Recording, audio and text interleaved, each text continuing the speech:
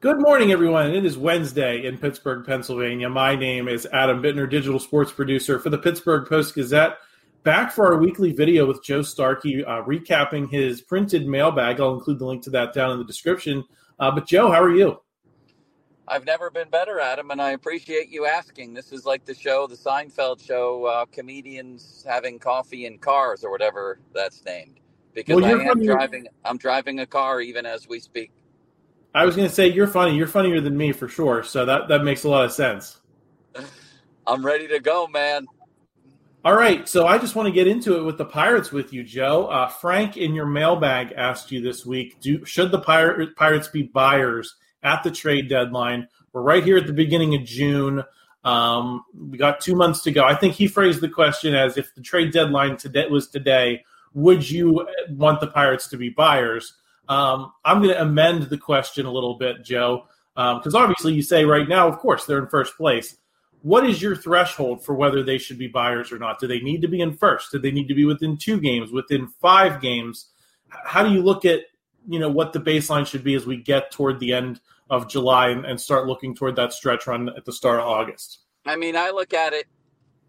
It sounds a little ridiculous because if I say 5 games, well, what about 6? But just as a general parameter, I'd say within 5 games of first place in the division, within 3 games of a wild card. If you meet either or both of those, then, yeah, I'm definitely looking to be a buyer and add. I'm not looking to do anything crazy. I'm not giving up, Henry Davis or Endy Rodriguez. But I would definitely be looking to give up other prospects, maybe a player, make a real baseball trade and get something in here that they need. Even something like one more veteran reliever who has pitched in a lot of pressure situations. That's what I'd like. Yeah, I think that was part of the question you got as well, is what would you like? You said veteran reliever, veteran starter. Obviously, they already have Rich Hill. But, you never know what's going to happen between now and then. Then you also said an impact bat. Joe, how would you prioritize those things? If you can only have 1, what do you want? If you can only have 2, what do you want? How do you stack up that pecking order and why? Well, it definitely goes by price, too. You know what I mean? I want the most expensive sweater. That's the one I'd love, but I got to spend the most money for that one. So ideally, in a perfect world, without regard to cost, I'd love to have an impact bat. Or an impact starting pitcher. But I feel like for the cost and where the team is right now, I feel like, a high leverage type reliever, one more veteran arm, somebody who's been there, might be the most realistic. So I might just prioritize that first. Yeah, I agree. I think we saw over the weekend, once they were really using the bullpen because they were winning games, I think we saw things get thin rather quickly. Obviously that, I think they used 8 pitchers on Saturday. That had something to do with it. But as soon as you use those high leverage guys a couple of times, everything seems to get scrambled. So I think you definitely would like to have another arm in there. Joe, is that kind of your baseline for being satisfied with the trade deadline outcome? Is, okay, you get the veteran reliever and you get nothing else. If I told you that's how it's going to go today and given the information you have, are you happy with that? Are you disappointed? Or is this a matter of, 2 months from now, if we've seen this team play well for another couple months, you're going to get greedy and say, I think this team could really use another starter. I think this team could really use another bat. I might get a little greedy, but I also think between now and then we may see Endy Rodriguez. We may see Henry Davis. We could see Nick Gonzalez. We could see Quinn Priester. As the team sits right now, if this were trade deadline day right now, I would definitely, want a bat for sure. And maybe even another starting pitcher. I'd want a lot, but I think we might see some of that between now and then. And man, if they're still alive on August 1st, which is the trade deadline, I believe, O'Neal Cruz should be right around the corner or could be right around the corner. So it could be a very different landscape at that point.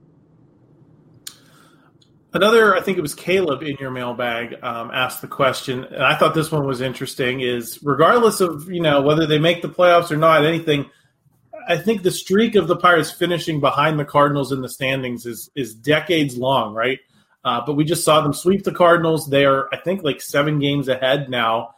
And Caleb asked you what odds you would put on the Pirates finishing ahead of the Cardinals. You said 60-40 right now. Why do you think that way, Joe? Or do you think that that's bullish, or do you just still think the Cardinals are always going to come up in the rearview mirror because they're the Cardinals? Well, right now they have a better lineup for sure, and I still think their pitching may come around, and they're always willing to make bold moves. They're the Patriots. They're whatever other analogy you want to use. For many years, the Penguins. They're going to be there at the end almost all the time. Now, this year, they definitely look a little bit different. But, man, there's a lot of time left. By the time the Steelers will have played 3 games, and the Pirates will still have a week of baseball left. So the Cardinals are the Cardinals until otherwise notified, and June 7th is a little too early for me to write them off. Way too early. If I had to bet everything I owned, would the Pirates finish ahead of them? Yeah, but it'd be a close bet. I'd have to think about it. Yeah, I mean, I think a lot of Pirates fans are in the same boat. I think I'll believe it'll happen when I see it. That's kind of the approach that I would take to that question. But I think it's very interesting because I think that would be a measuring stick type of thing in this rebuild, Joe, because a playoff berth would be great, and there's no reason for us not to talk about that now. But let's be realistic about where the Pirates have been lately, right? And if you can just be better than the Cardinals after the last 3 seasons, I think that is a good kind of intermediate goal, don't you think? Absolutely, unless, they totally fall apart and finish 25 games under. But yes. I mean, they've been their nemesis. When the Pirates were good, they had chances to win divisions, and I believe all 3 years, certainly 2 out of 3, they couldn't beat the Cardinals in September. So even when the Pirates won 98 games, for God's sakes, who was there? The Cardinals. I think they went wire to wire that year. So, yes, finishing ahead of the Cardinals would certainly be a milestone. Llegaron los Pro Paint Days a Lowe's. Desde ahora hasta el 16 de junio, los miembros MVPs de Lowe's reciben un 20% de reembolso en pintura con una tarjeta de regalo electrónica de Lowe's por compras de pinturas elegibles de $100 o más. Lleva la nueva y exclusiva pintura HGTV Home de Sherwin-Williams Spec-Rite para interiores. Lowe's sabe de pros. Aplican exclusiones, restricciones y más términos. Visita lowes.com/L/Pro Loyalty Terms. Sujeto a cambios. Joe, I want to get into some Penguins talk. We had talked last week, or I think 2 weeks ago, actually, because we missed last week. But we had talked about you being underwhelmed by Kyle Dubas. That was kind of before we knew it was an official thing. Now we do know he is officially the Penguins president of hockey operations. And then you wrote similarly in the column after the press conference, after we knew officially what you basically restated what you thought in that video. I want to ask you this. What would it take for you in this offseason to change that impression of him? What are the moves he could make that might make you sit up and pay attention? Well, for sure, getting rid of some of these contracts. I'm interested to see what he does with Mikael Granlund. I'm interested to see, of course, what he does with the goaltender. That would go a long way toward making me sit up and notice. We're not going to know anything at the end of this summer even. It's going to take, the season to play out to get our initial read on Dubas. But his tack, whatever tack he takes with Tristan Jarry is going to tell a lot. And then basically how he rebuilds the bottom 6, I'm assuming he will. But in order to do any of this, you're probably going to have to shed some contracts. I know they have cap space. They do. They also may want to sign Jake Gensel and things like that. So start with the goalie, revamp the bottom 6, and get rid of some of these contracts. And I know they can't get rid of Carter's. He's going to get paid. But with Jeff Carter, I might just say to him, listen, we'd love to trade you back to L.A. if they would have you. We'll pay most of the freight. We'll include a draft pick, whatever. Or just say, you know what, there's not a spot for you here. We know we're on the hook for your salary, but there's really not a spot. And then have him basically leave. Yeah, I think those will be interesting decisions to watch. One reader asked you in your mailbag, they said, would you consider trading Jake Gensel if it meant you could bring in Connor Hellebuck? He's an established goaltender. he's a name that I think a lot of people would be excited by. I just wanted to let you expound on that, Joe, and what what the threshold would be for you have to part with Jake Gensel rather than, as you mentioned, sign him, keep him here for the long term. Yeah, I was just saying that may be something that Kyle Dubas wants to do. I'm not necessarily in favor of that. I kind of feel like, and I love Jake Gensel, I kind of feel like he's a smaller guy, that he's given up his body, and that we may have seen his best years. He may have some good ones left. But the question is, do you want to pay him well into his 30s here, $6 million? I don't necessarily. And if I can parlay him into a guy like Hellebuck, and then they're going to have to pay Hellebuck, I'd rather pay him than Gensel. I think that's a more premium position.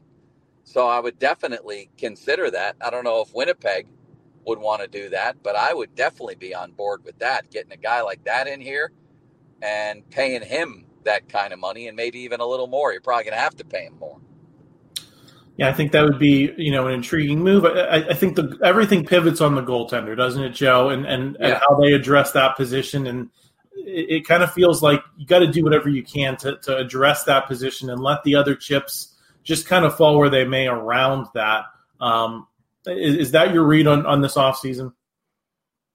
Absolutely. That it starts with that. It starts with that and deciding how and when and which contracts you're going to get rid of. Then you can have a baseline, add to the money that you already have this off season, and go from there. But those are the starting points. Got to take care of the goalie. Yeah, I want to get into a topic we rarely touch on the Post Gazette Sports Now YouTube channel and podcast network. Golf. Are you coming from the golf course, Joe? Yes, I am. Well, okay, so you've now heard the news. Live Golf and the PGA Tour are merging. It has, I don't know if you're familiar with The Office, Joe, but it has a lot of people have been saying this on Twitter, major Michael Scott Paper Company vibes of like the PGA Tour guys going out, starting their own business, and then getting bought back by the business they left. Yeah, I love those social media posts because I'm a big Office fan. So I'm not sure whether you're familiar with that or not, but those are the vibes I'm getting from this deal. What are your thoughts? Money is my thought. PGA people had a lot to say about it in terms of the morality factor, which I actually think there is something to, but they sure didn't stick to that when it became clear that financially this is the best move for the PGA. This is very similar to the NFL and the AFL merger and the NBA and the ABA merger, in that, your first move as the established league is to dismiss this alleged competitor and then to try to undermine it and then say you'll have nothing to do with it and all of that. And then when it becomes clear that they're starting to attract some stars who could bring revenue to your league, you wake up one day and decide, you know what, maybe it's just best we join forces here.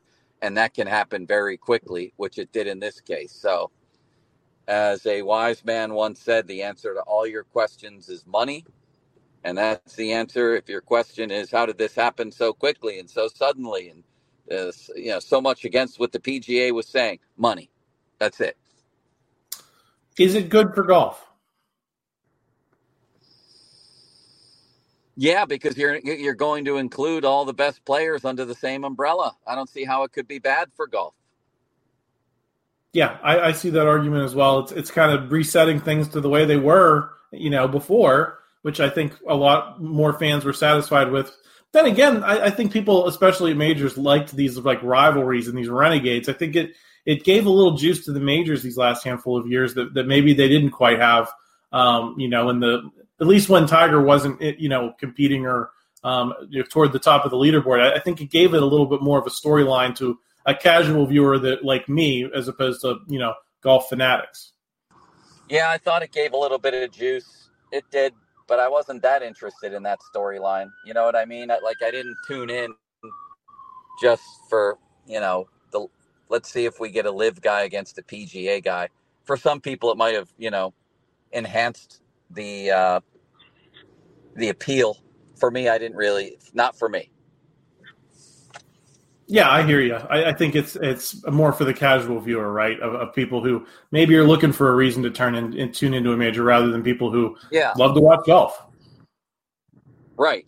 And now when you have both of them together, if you want to see the best golfers in the world, then this is the ideal scenario. All right. Well, Joe, that's all I had for you. Was there anything you wanted to add before we sign off this week? No, Adam, I appreciate the time. This was very enjoyable. It always is every week. And I hear we're getting good numbers, are we? We are. We actually, on the PG Sports Now YouTube channel, we just crossed 3,000 subscribers. So thanks to everyone for, checking in. It's been a year of great growth so far. We'll see what we have during the summer. But yeah, Joe, the numbers have been great. So we're going to keep doing it. All right, everyone, apologies. We lost Joe there in transit at the end. We thank him for stopping by. Just wanted to thank you all again for watching the video. If you enjoyed it, please pop a like, help us out with the YouTube algorithm.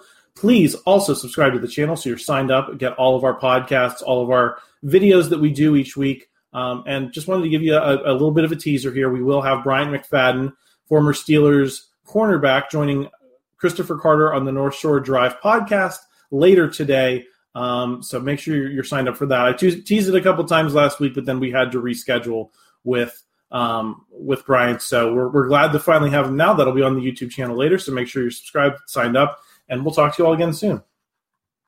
Thank you for checking out this content from Post-Gazette Sports. If you liked the video, please like it and subscribe to our YouTube channel. If you enjoyed it on Apple Podcasts, please rate us 5 stars on Apple Podcasts. For 6 months of digital access to post-gazette.com for just $6, click the link down in the description.